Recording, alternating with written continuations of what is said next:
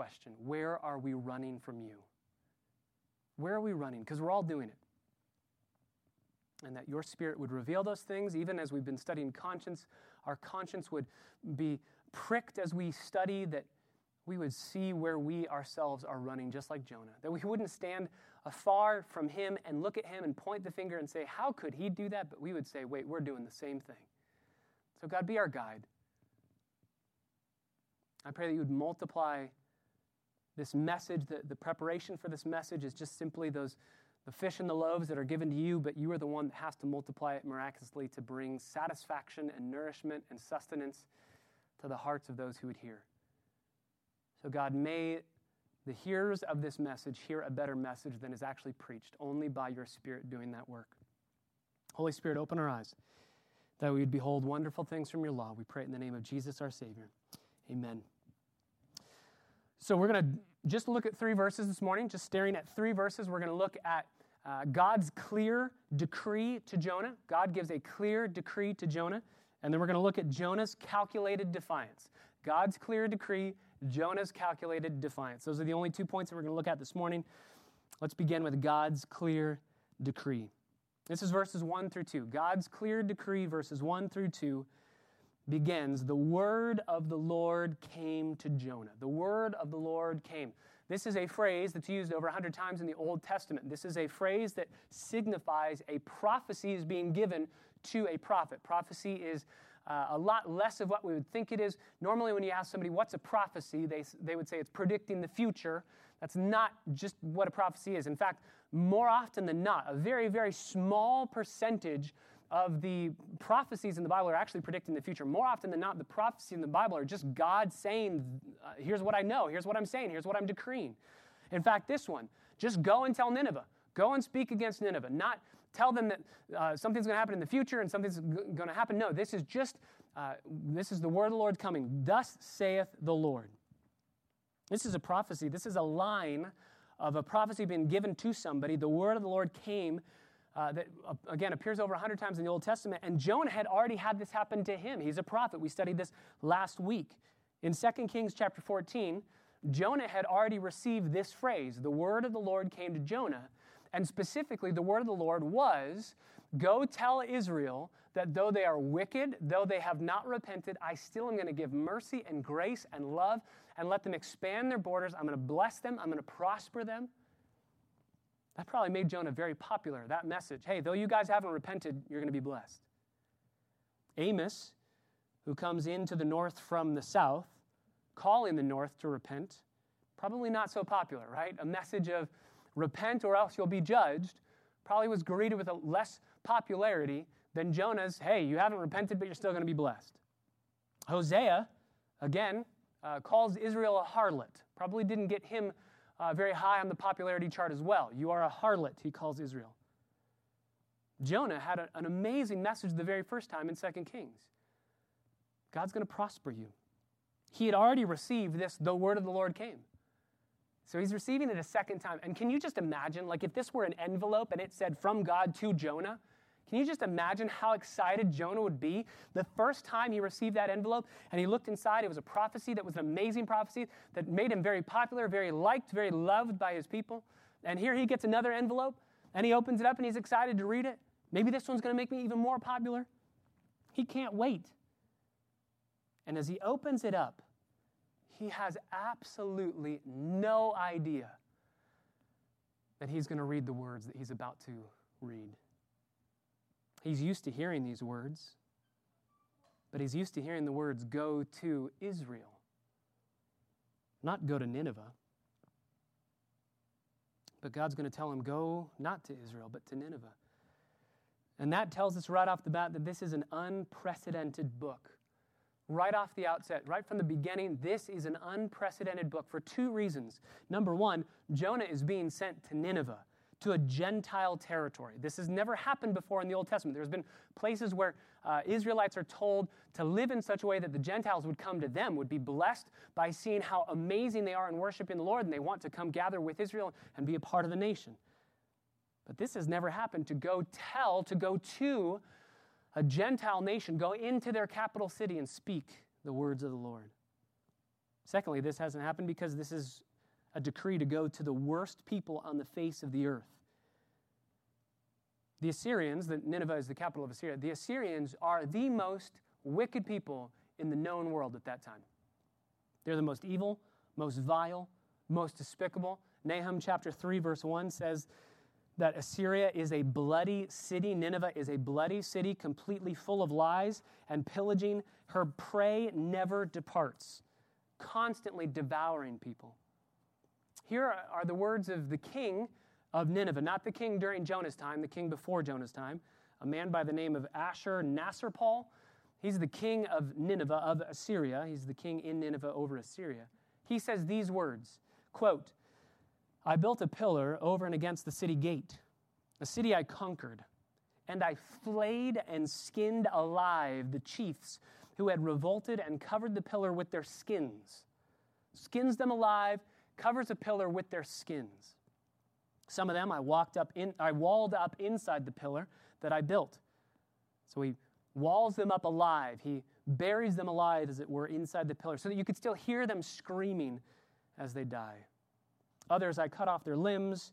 I cut off the limbs of the officers who rebelled. Many captives I burned with fire. I burned them alive with fire. Many I took as living captives. I cut off their noses, their ears, their fingers. Many I put out their eyes. I made one pillar of living and another of dead heads, and I brought their heads to tree trunks around the city.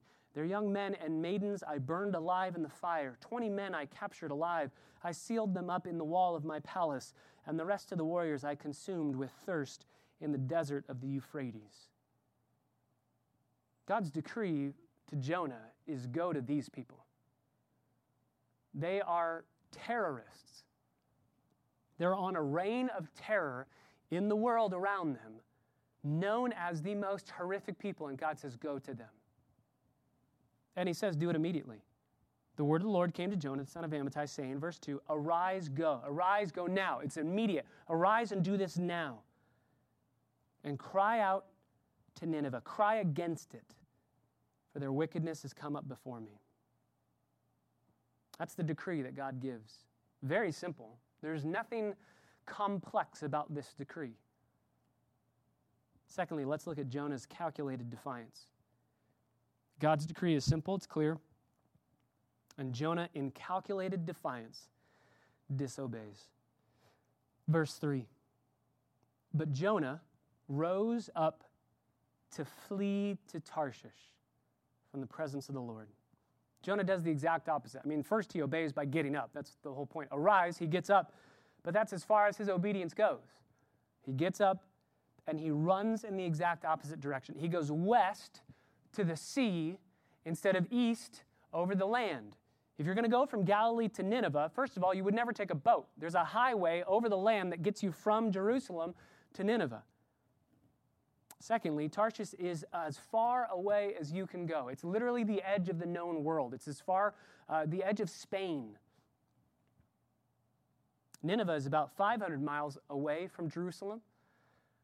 Tarshish is about 2,500 miles away from Jerusalem. Nineveh is east, Tarshish is west. And just to inform us of how shocking this is, how deliberate, how calculated, and how shocking his defiance is, you can see that Jonah puts in this verse 3 times the word Tarshish. You can see verse 3, Jonah rose up to flee to Tarshish. From the presence of the Lord, he went down to Joppa, found a ship which was going to Tarshish. He paid the fare, and he went down into it to go with them to Tarshish from the presence of the Lord. 3 times. In fact, in Hebrew, there's a form that would be used to create intensity and almost a poetic way of speaking. It's a form called a chiastic structure, where line 1 will match the bottom line, line 2 will match the second to last line, line 3, the third to last line, so on and so forth, until you get to that middle climactic line. There's a chiastic structure in this verse. Line 1 matches line 7, line 2 matches line 6, line 3 matches line 5, and line 4 is the dead center. It's a crux, it's a middle of this verse. Line 1, the first line, line 7, the last line, and the middle line, the crux line, line 4, all have the word Tarshish inside of it. It's very poetic, it's very purposeful, and the idea of what Jonah is saying is, can you believe my defiance? I'm going to Tarshish. Can you believe I'm going to Tarshish? As far as possible, I want to get away from God's decree. He does it by going to Joppa. Joppa doesn't belong to Israel. Joppa's on the outskirts. So Jonah says, how can I get away in kind of an incognito way, right? He wants to leave Israel, but he's known in Israel. So how do I get away from Israel to flee, though I'm popular and known as a prophet? I'm going to go to Joppa. I'm going to go the exact opposite direction through a city where I can remain incognito, and I'm going to pay money. He goes to Joppa, he finds a ship which is going to Tarshish, and he pays a fare. This is probably a hefty fee because he's going a very long way. Probably a considerable amount of money, which already there's an implication. Defiance always has a price to pay in more ways than just one. He goes down to Joppa, he pays a hefty price, and he gets on a ship. Can you imagine his reasoning? Can you imagine his arguing in his own mind? Maybe it looked like this. Well, surely that's not what God wants me to do. In fact, he probably just got his prophecy wrong. It's an incorrect direction, and therefore I'll make up my own direction that I'm guessing is what he wants me to do. I'm going to go a different direction. Surely not there, not Nineveh. I'm going to go a different direction. And maybe as he's trying to argue this in his own mind to try and make his heart okay with disobeying God, he says this, there's an open door at Joppa. Whoa, look at this. The Lord has provided a ship that's sailing exactly where I want to go, the exact opposite direction of Nineveh. How amazing is God's providence that an open door to sail from Joppa to Tarshish is right there.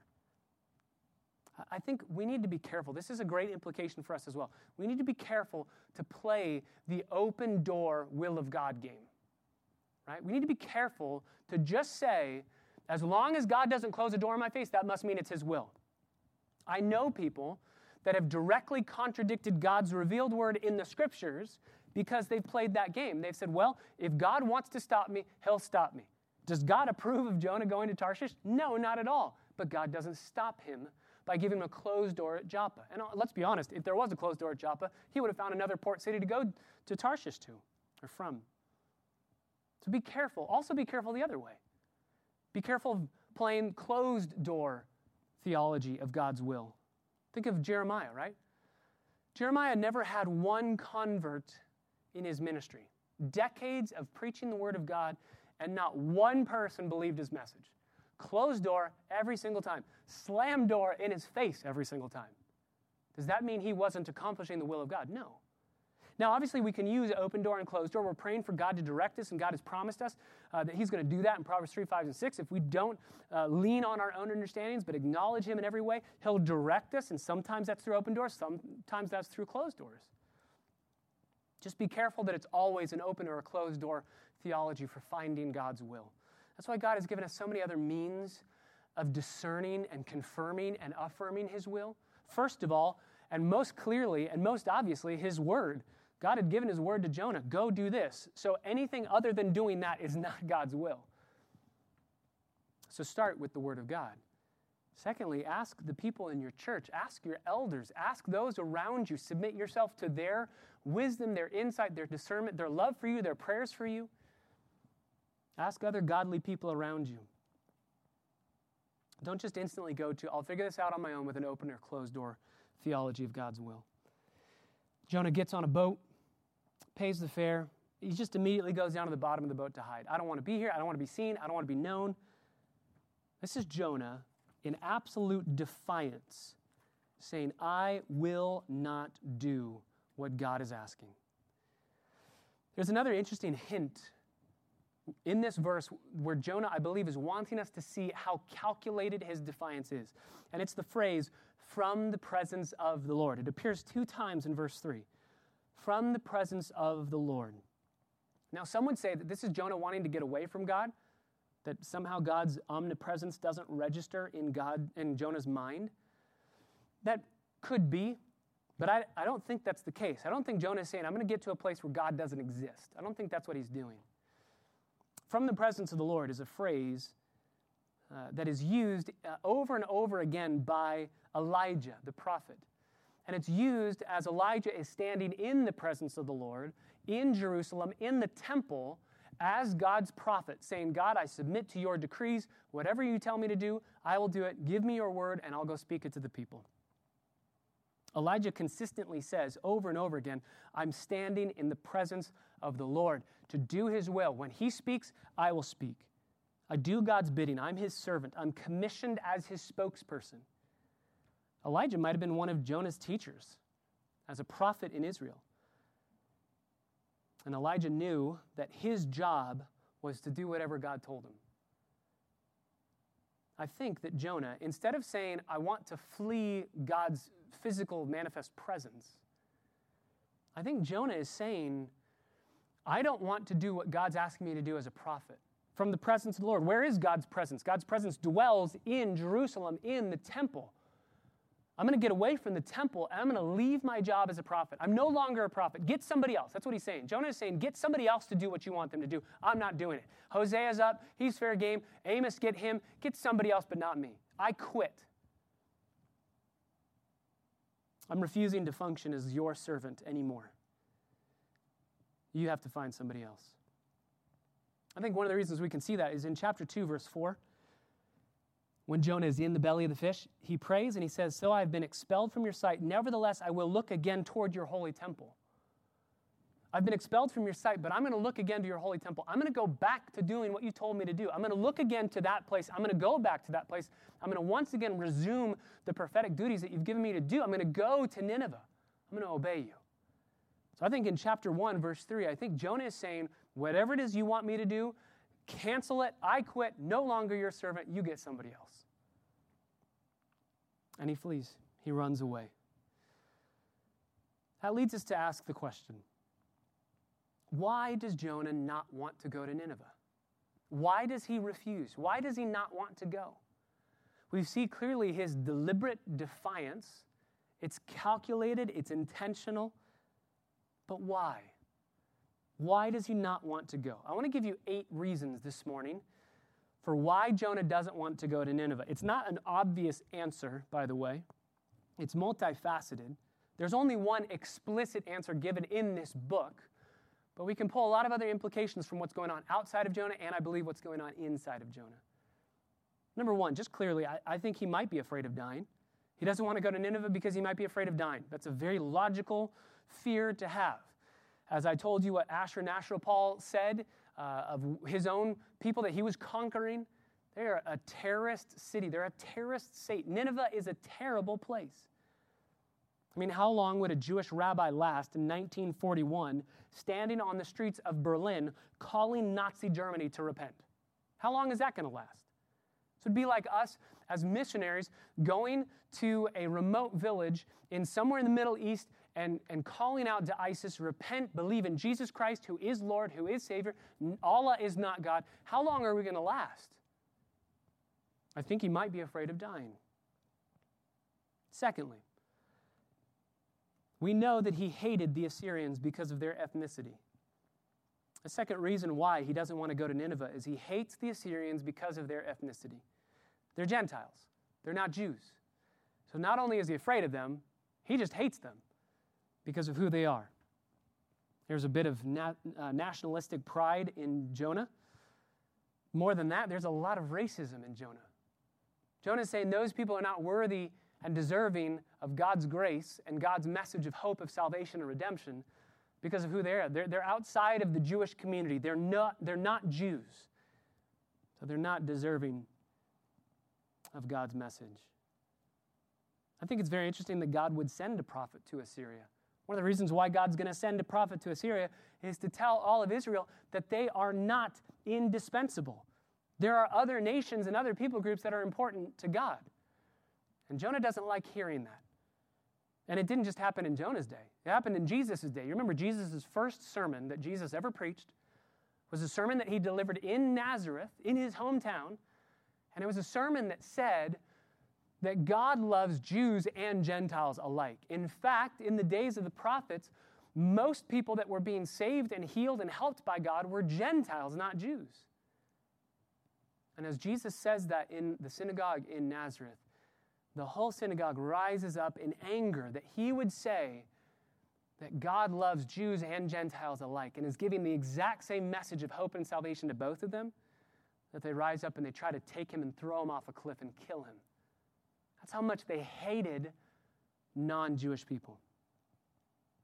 Simeon prayed over Jesus. We studied this last Christmas. Simeon sang a song over Jesus, and part of the song is that he will be a light to the Gentiles. We're going to see this in the book of Revelation when we get back to studying it together. In heaven, every tribe, tongue, nation, language, people group will be represented. Every ethnic group will be in heaven. Jonah doesn't like that idea. And so he says they don't deserve the message. We're going to look at this in more detail later on, but how relevant for us today when we see the discussion of racism, now rampant it is in so many places in America. We see it in Jonah as well. And this is a man of God, a prophet of God. His job is literally a job, an occupation to speak the words of God to the people around him. And yet he has racism in his own heart. So number one, he's probably afraid of dying. Number two, he hates the Assyrians because of their ethnicity. Number three, he also hates the Assyrians because they're so wicked. So he doesn't just hate them because of their ethnicity. He hates them because of their deeds, their wickedness. He doesn't like the Assyrians, that's true, but not merely because of their ethnicity, but because of their wickedness. They're so wicked. They're terrorists. They're ruled by terror. They're ruling by terror. They developed impaling as a form of execution, which would later become crucifixion. They began what would become crucifixion. We have accounts of people who were impaled crying out for others to kill them as they were dying by being impaled. It was gory, it was gruesome, it was despicable, and Jonah just wants to see God destroy them. They deserve death, God destroy them. Number four, Jonah doesn't want to see God working through Nineveh. Jonah doesn't want to see God work through Nineveh. This is another reason why he decides, I'm not going to go to Nineveh. I don't want to see God using them in a good way, in a prosperous way. I don't want to see God working through them. Specifically, I think that Jonah is remembering prophecies that God had given that if Israel does not repent, surrounding nations to the north, which that's Assyria, are going to come in and destroy them. So if Jonah doesn't go to Nineveh and share the message of hope through repentance and salvation and redemption coming, if they would turn from their wicked ways, then they won't turn. They have no ability to turn to God. God will have to judge them and takes out the entire northern kingdom above Israel, and therefore Israel has no oppressor, has no other nation that's going to come in as a foe to destroy them. I don't think that Jonah wants to see his own people destroyed.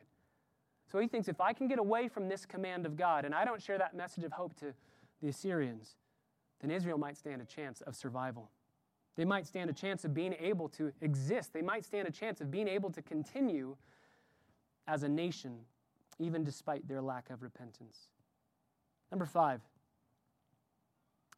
Jonah knew, and this is the only explicit reason that's given in the book of Jonah. Jonah doesn't want to go to Nineveh because Jonah knew that God would show them mercy. Jonah knew what God was going to do. If you go to chapter 4, verse 2, he says as much. Jonah prays and he says to the Lord, "Please, Lord, was this not what I said while I was still in my own country? Therefore, in order to forestall this, I fled to Tarshish." What's the this? I knew that you are a gracious and compassionate God. You're slow to anger. You're abundant in loving kindness, and you are one who relents concerning calamity. This is the explicit reason given. Jonah doesn't want to go to Nineveh because Jonah knows that if he goes there, God will be gracious. God will show them mercy. Now, how does he know this? He knows this not only because of the character of God that we're going to study when we get to chapter 4, but he also knows this because of the way that God says the decree in verses 1 and 2. Look at these verses again. God says in verse 2 to Jonah, "Arise, go to the city of Nineveh, that great city, and cry against it because," here's the clue, "their wickedness has come up before me." Some of your translations might say their wickedness has risen up before me. Remember the last time that we saw that, or the very first time that we saw that in the Bible? Jonah would know. It's in Genesis 18 and 19. It's when God tells Abraham that Sodom and Gomorrah will be destroyed because, quote, their wickedness has risen up before me. It's come up before me. But notice what God does not tell Abraham to do. God does not then say, Abraham, go in and tell them that their wickedness has come up before me. What does God tell Abraham to do? Go get your cousin and get out of there. Get out as fast as you can. Flee as fast as you can. So here's what Jonah's thinking. Jonah's not a dumb person. Jonah hears these words and hears, go to Nineveh and tell them this because their wickedness has risen up against me. Jonah knows the last time those words were spoken, or the first time those words were spoken, they were spoken to Abraham, and Abraham was just warned, Sodom and Gomorrah are going to be destroyed. There's no hope for them. Don't go talk to them. They're going to be destroyed. So here, Jonah hears these words, and he hears, wait, I have to go tell Nineveh? The only reason God would send me to Nineveh is if there's some hope that they're going to repent. If God were just saying, I'm going to destroy them, he wouldn't tell me to go there. This is like Jonah's looking at the building that Nineveh is in, and God says, there's going to be a fire, pull the fire alarm. And Jonah says, no, we don't want to give them a warning of your judgment. We don't want to pull the fire alarm, just send judgment now. He knows that if he is sent by God to go to Nineveh, that God wants to give them hope to repent. Jonah doesn't want them to have hope. He wants them to be destroyed immediately. No fire alarm being pulled. That's the explicit reason why Jonah doesn't go. All the other ones are possibilities. I think that they're true. Some of them are implications, some of them are assumptions, but I think that the main explicit statement that Jonah gives us in chapter 4 is so clear, and it informs everything else. He wants Nineveh to die. That leads us to the sixth reason why. Why does he not go? This is an implication of number 5. He doesn't want to be a part of God's saving plan. He doesn't want to be a part of God's saving plan. Maybe he's afraid of dying. He doesn't want to go because he doesn't want to die. He hates them because of their ethnicity. He hates them because of their wickedness. He doesn't want to see God working through them. He knows that God's going to show them mercy, and he doesn't want them to receive mercy. And then number 6, he doesn't want to be a part of God's saving plan. The basic point of why God is calling Jonah to do this is because God wants to show Nineveh grace. He wants to offer them salvation. And Jonah says, I don't want to be a part of your salvation plan.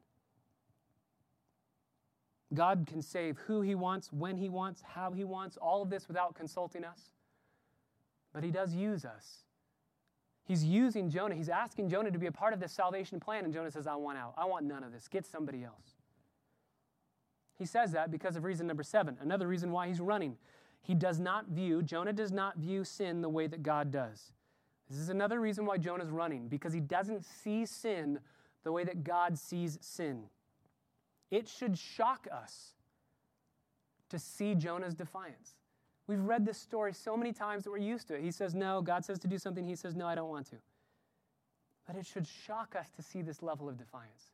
And by the way, there's no such thing as a little disobedience.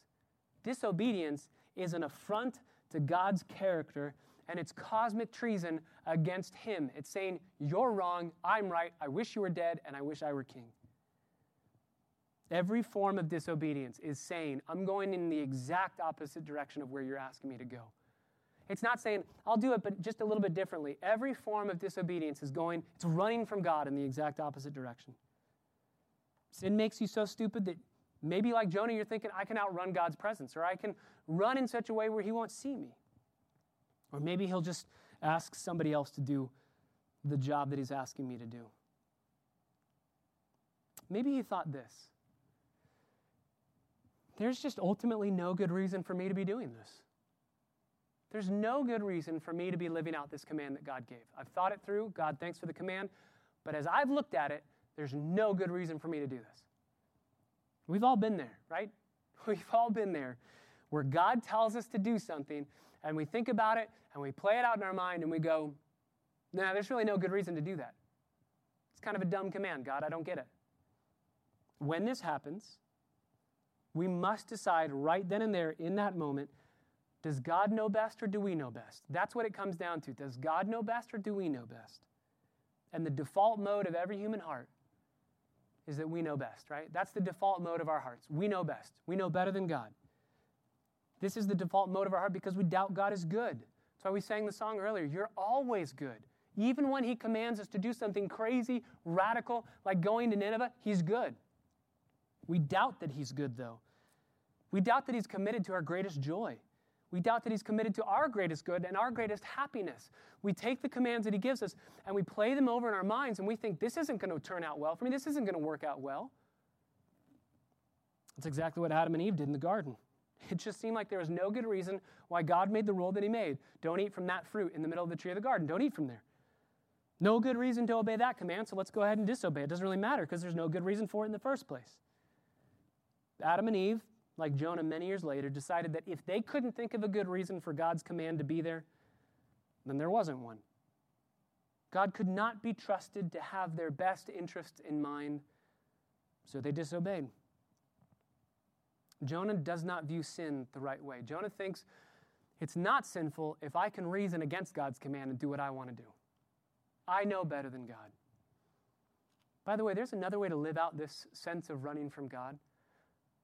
I said last week that we're going to see in Jonah, he's the prodigal son in Luke 15, and he's also the older brother in Luke 15.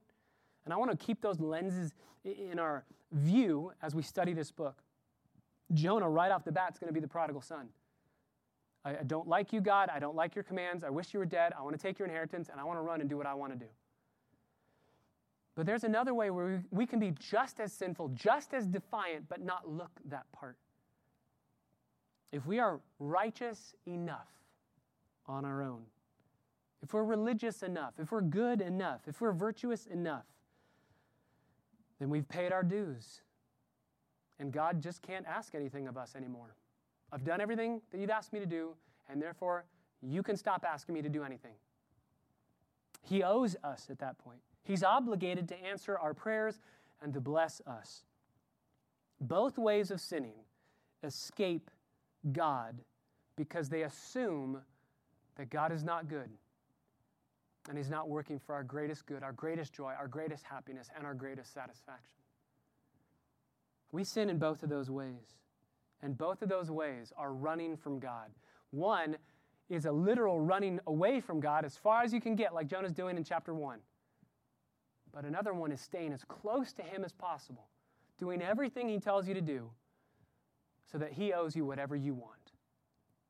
Both forms are sin. Both forms are trying to get away from God. You remember the older brother. He says, I've never neglected a command of yours, and yet you've never given me a young goat so that I can celebrate with my friends. I want to get your stuff and celebrate with other people. I don't want to be with you. I don't like you.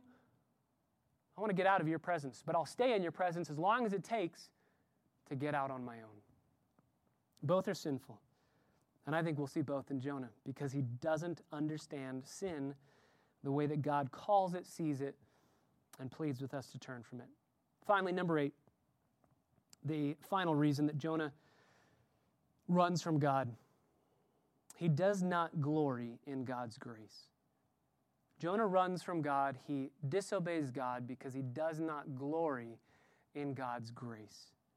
We sang it earlier, grace, grace, God's grace, grace that can pardon and cleanse within, grace, grace, God's grace, grace that is greater than all of our sin, marvelous, infinite, matchless grace, freely bestowed on all who would believe. Jonah says, addendum, not the Ninevites, but not them. Freely bestowed on Jewish people, not Gentiles. Freely bestowed on decent people, not evil terrorists. There's a category in Jonah's mind for people who do not merit the grace of God. And you can see how ludicrous this is, even in the way I said it. They don't merit the grace of God. Grace is never merited in the first place. Jonah thinks, I've done enough to earn God's grace. Therefore, I can neglect God's command now. Who cares? I'm a Jew and I'm a good person.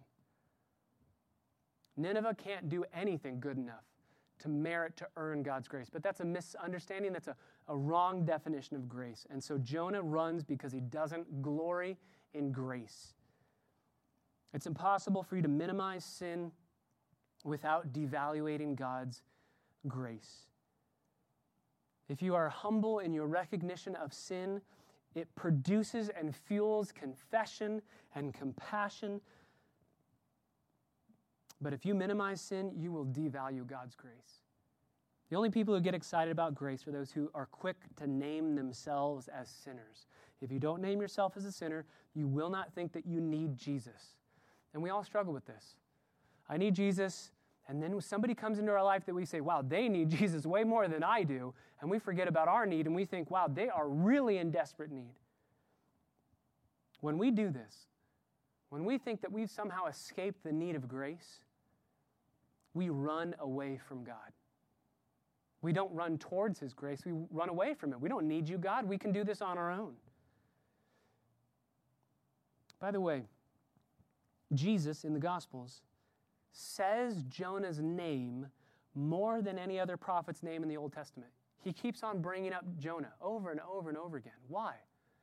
He loves Jonah because Jonah demonstrates not only God's love for Gentiles, but Jonah demonstrates what God's grace looks like.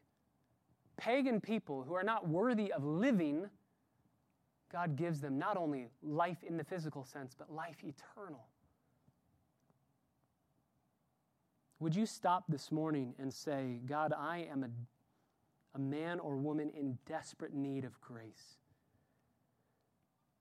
I'm in desperate need of grace. And I need people to come alongside me, to help me, to show me my need for grace. This is a difficult prayer to pray because we have to stay humble in receiving God's helpers in our lives to show us, hey, you might think that you've grown a lot, but you still need to grow. You need help and you need God's grace to do it. Do you love what God loves? Do you hate what God hates? Do you think what God thinks? Do you feel what God feels? And will you have humility to receive help when you don't? When you need to be aligned with God's will? Do you have a critical attitude towards others? If you do, if you have a critical attitude towards others, you are showing that you don't know you need grace. Just like we see Jonah struggling with. By the way, you never have to be afraid of confessing that you're critical of others and that you don't have God's heart, because God has come in the personal work of Jesus Christ and given us the Holy Spirit to give us a new heart. That's why God came. That's the gospel. So, we see God's clear decree. We see Jonah's calculated defiance. Does that shock you? Does his defiance shock you? It should. But I don't want us to stand aloof from Jonah and say, how could he do that? We're right in the boat with him. We're running away from God ourselves through our own sin and disobedience. Where are you running this morning from God? Where do you say in your own heart and through your own actions, God, that command doesn't make sense. I know better than you. You have no good reason for that. I'm going to do what I want to do. Jonah's immediate response to the call of God is to run. Yes, maybe because it's a hard thing for God to ask Jonah to do, for all these 8 reasons that we talked about. But ultimately, he just decides, I know better. Maybe God's calling you to do something very difficult. Maybe God's calling you to do something hard. Maybe there's difficult people in your life that God's calling you to minister to. Do you trust Him? Do you trust Him enough to do hard things and not to run? By the way, Sunday mornings, those are easy days, right? These are easy days. The call upon our life to be here, to be present, to be in His Word, that's easy to obey.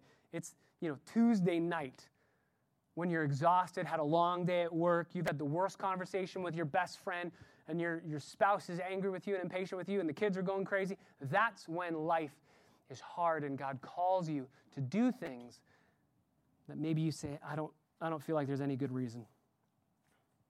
How do you respond to God's hard calls? Do you question His goodness? Do you question His presence? Do you envy the lives of others? The bottom line is, if you begin this book, if we begin this study by separating ourselves from Jonah, we're not going to get everything we're supposed to get out of this book. Our self-righteousness always gets in the way of receiving what God wants to give. So we end where we began. On Yom Kippur, the Day of Atonement, in synagogues, the Jews read the book of Jonah, and they all declare, we are Jonah. And we do the exact same thing. We've read verses 1 through 3, and we should say, we're Jonah. We're afraid. Where we should be courageous and emboldened. We look down on others, maybe for their ethnicity, their religion, or their wickedness. We think people are beyond saving, and therefore they're not even worth the gospel going to them. We see people in our lives as worthy only of punishment. We don't engage in God's mission around the world, or even in our hometown, or even in our street and our neighborhood. We don't view sin the way that God does. We don't love grace, but rather we live our lives based on merit and performance. We're Jonah. God's word has come to us, and it's not unclear. It's not fuzzy. It's crystal clear, and yet we defy. God's word has come to kids saying, arise, go, and obey your parents. That's not an unclear command, and yet we run from God. We defy. God's word has come to wives. Arise, go, and submit to your husbands. Respect them, love them, cherish them, honor them, and yet we disobey. We run and we go the opposite direction. God's word has come to husbands. Arise, go, love, cherish your wives, lead them the way that Christ loves and gave himself for the church. And yet we husbands say, that's a little bit too hard. That's kind of unreasonable for you to ask. I'm going to get up and go to Tarshish. God's given so many clear commands in the Bible. Be baptized. Submit to your bosses. Submit to others in love. Be unified. Fight for unity and peace. Don't love money. Forgive others. Don't be embittered. So many different commands, and we all say, arise, and we go to Tarshish. We're all Jonah. That is all of us except for one. Jonah fails. Israel as a whole fails. Everyone around us fails, except for one. Jesus is the only person who was not defiant. In fact, he's the exact opposite. He perfectly obeys every command that the Father gives.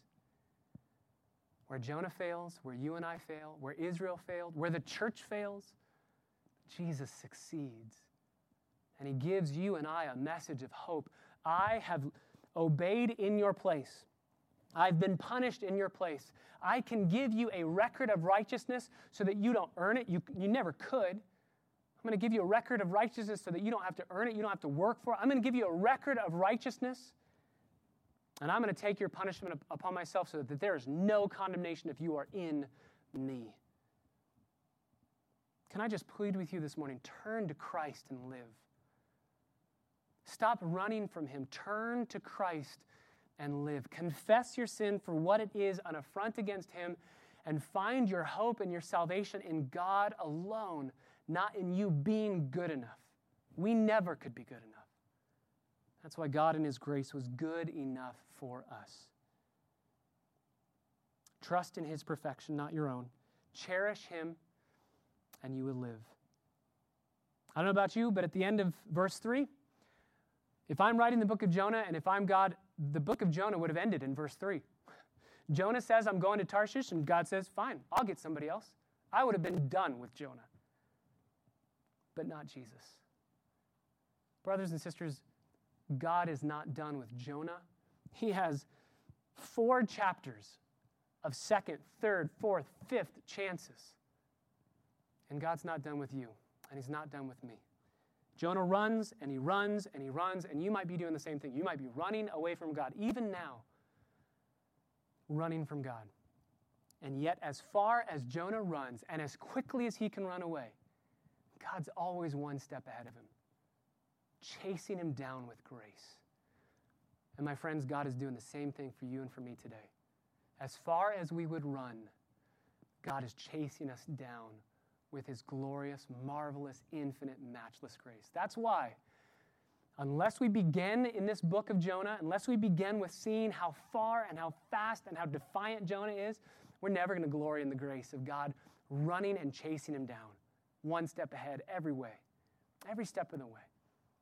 So we start with some very bad news. We look inward. We see absolute reason for condemnation. And then we see God running to chase you and me down and to say, I'm not done with you. I'm still going to use you. Don't give up. Don't keep running. Turn to me and live. Would you do that this morning? Turn to Christ, your rock, your Redeemer. Turn to him and live. Let's pray. God, we thank you so much for your word that leads us to your grace. Your word shows us our need for Jesus. It shows us in devastating fashion how bad we are. We don't want to think that we are that despicable. We don't want to see our own sinfulness as that messed up. We look at Jonah and so often we think, yeah, he's doing something awful, but I would never be that bad. And yet, God, we are. We are that bad. So, God, I pray that you would help us this day to see ourselves rightly in light of our need for Jesus. That we would not shy away from declaring, I am a wreck. My life is ruined because of my sin. I'm running from salvation, and I'm hopeless on my own. God, may we not shy away from that. Help us to run to Christ, knowing that he is there with open arms for the vilest of sinners, the chief of sinners, and that we would, with great expectation of hope of being welcomed by the Holy of Holies, by the King of Kings and the Lord of Lords, that you in your grace have saved our ruined lives. And now we, with every fiber of our being, we long to glorify and praise you all our days. We pray this in the matchless name of Jesus, our gracious Savior, our rock and our Redeemer. Amen.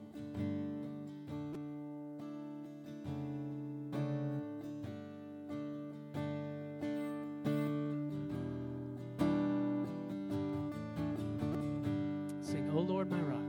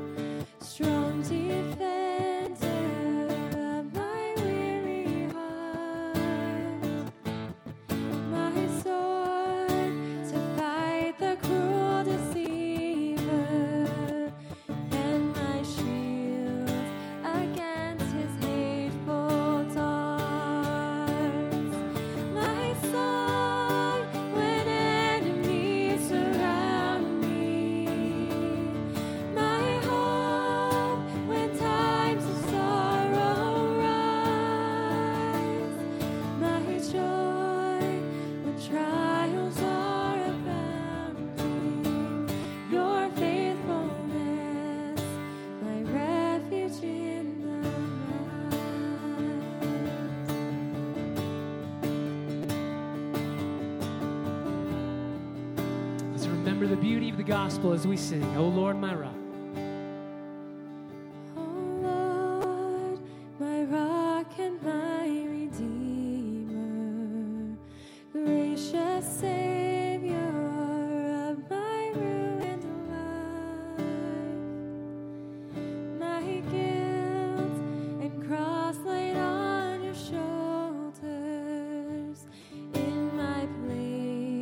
You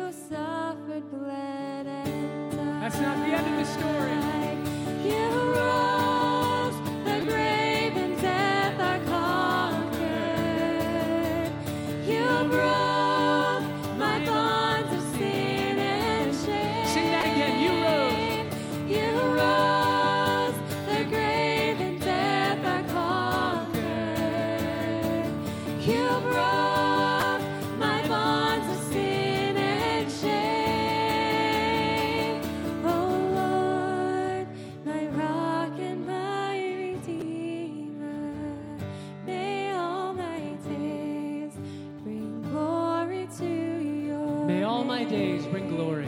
May all my days bring glory to your name.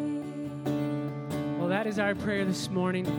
That God's amazing grace would excite our hearts, inflame our passions, and encourage us as we live the rest of this Lord's Day and the rest of this week. We'll have Bible studies on Wednesday, Thursday, and Friday. We'll be back here again, live streaming 10:30, Lord willing, next Lord's Day as we dive into Jonah chapter 1. God bless you as you serve Jesus, as you follow him, and as you glory in him alone, your rock and your Redeemer. God bless.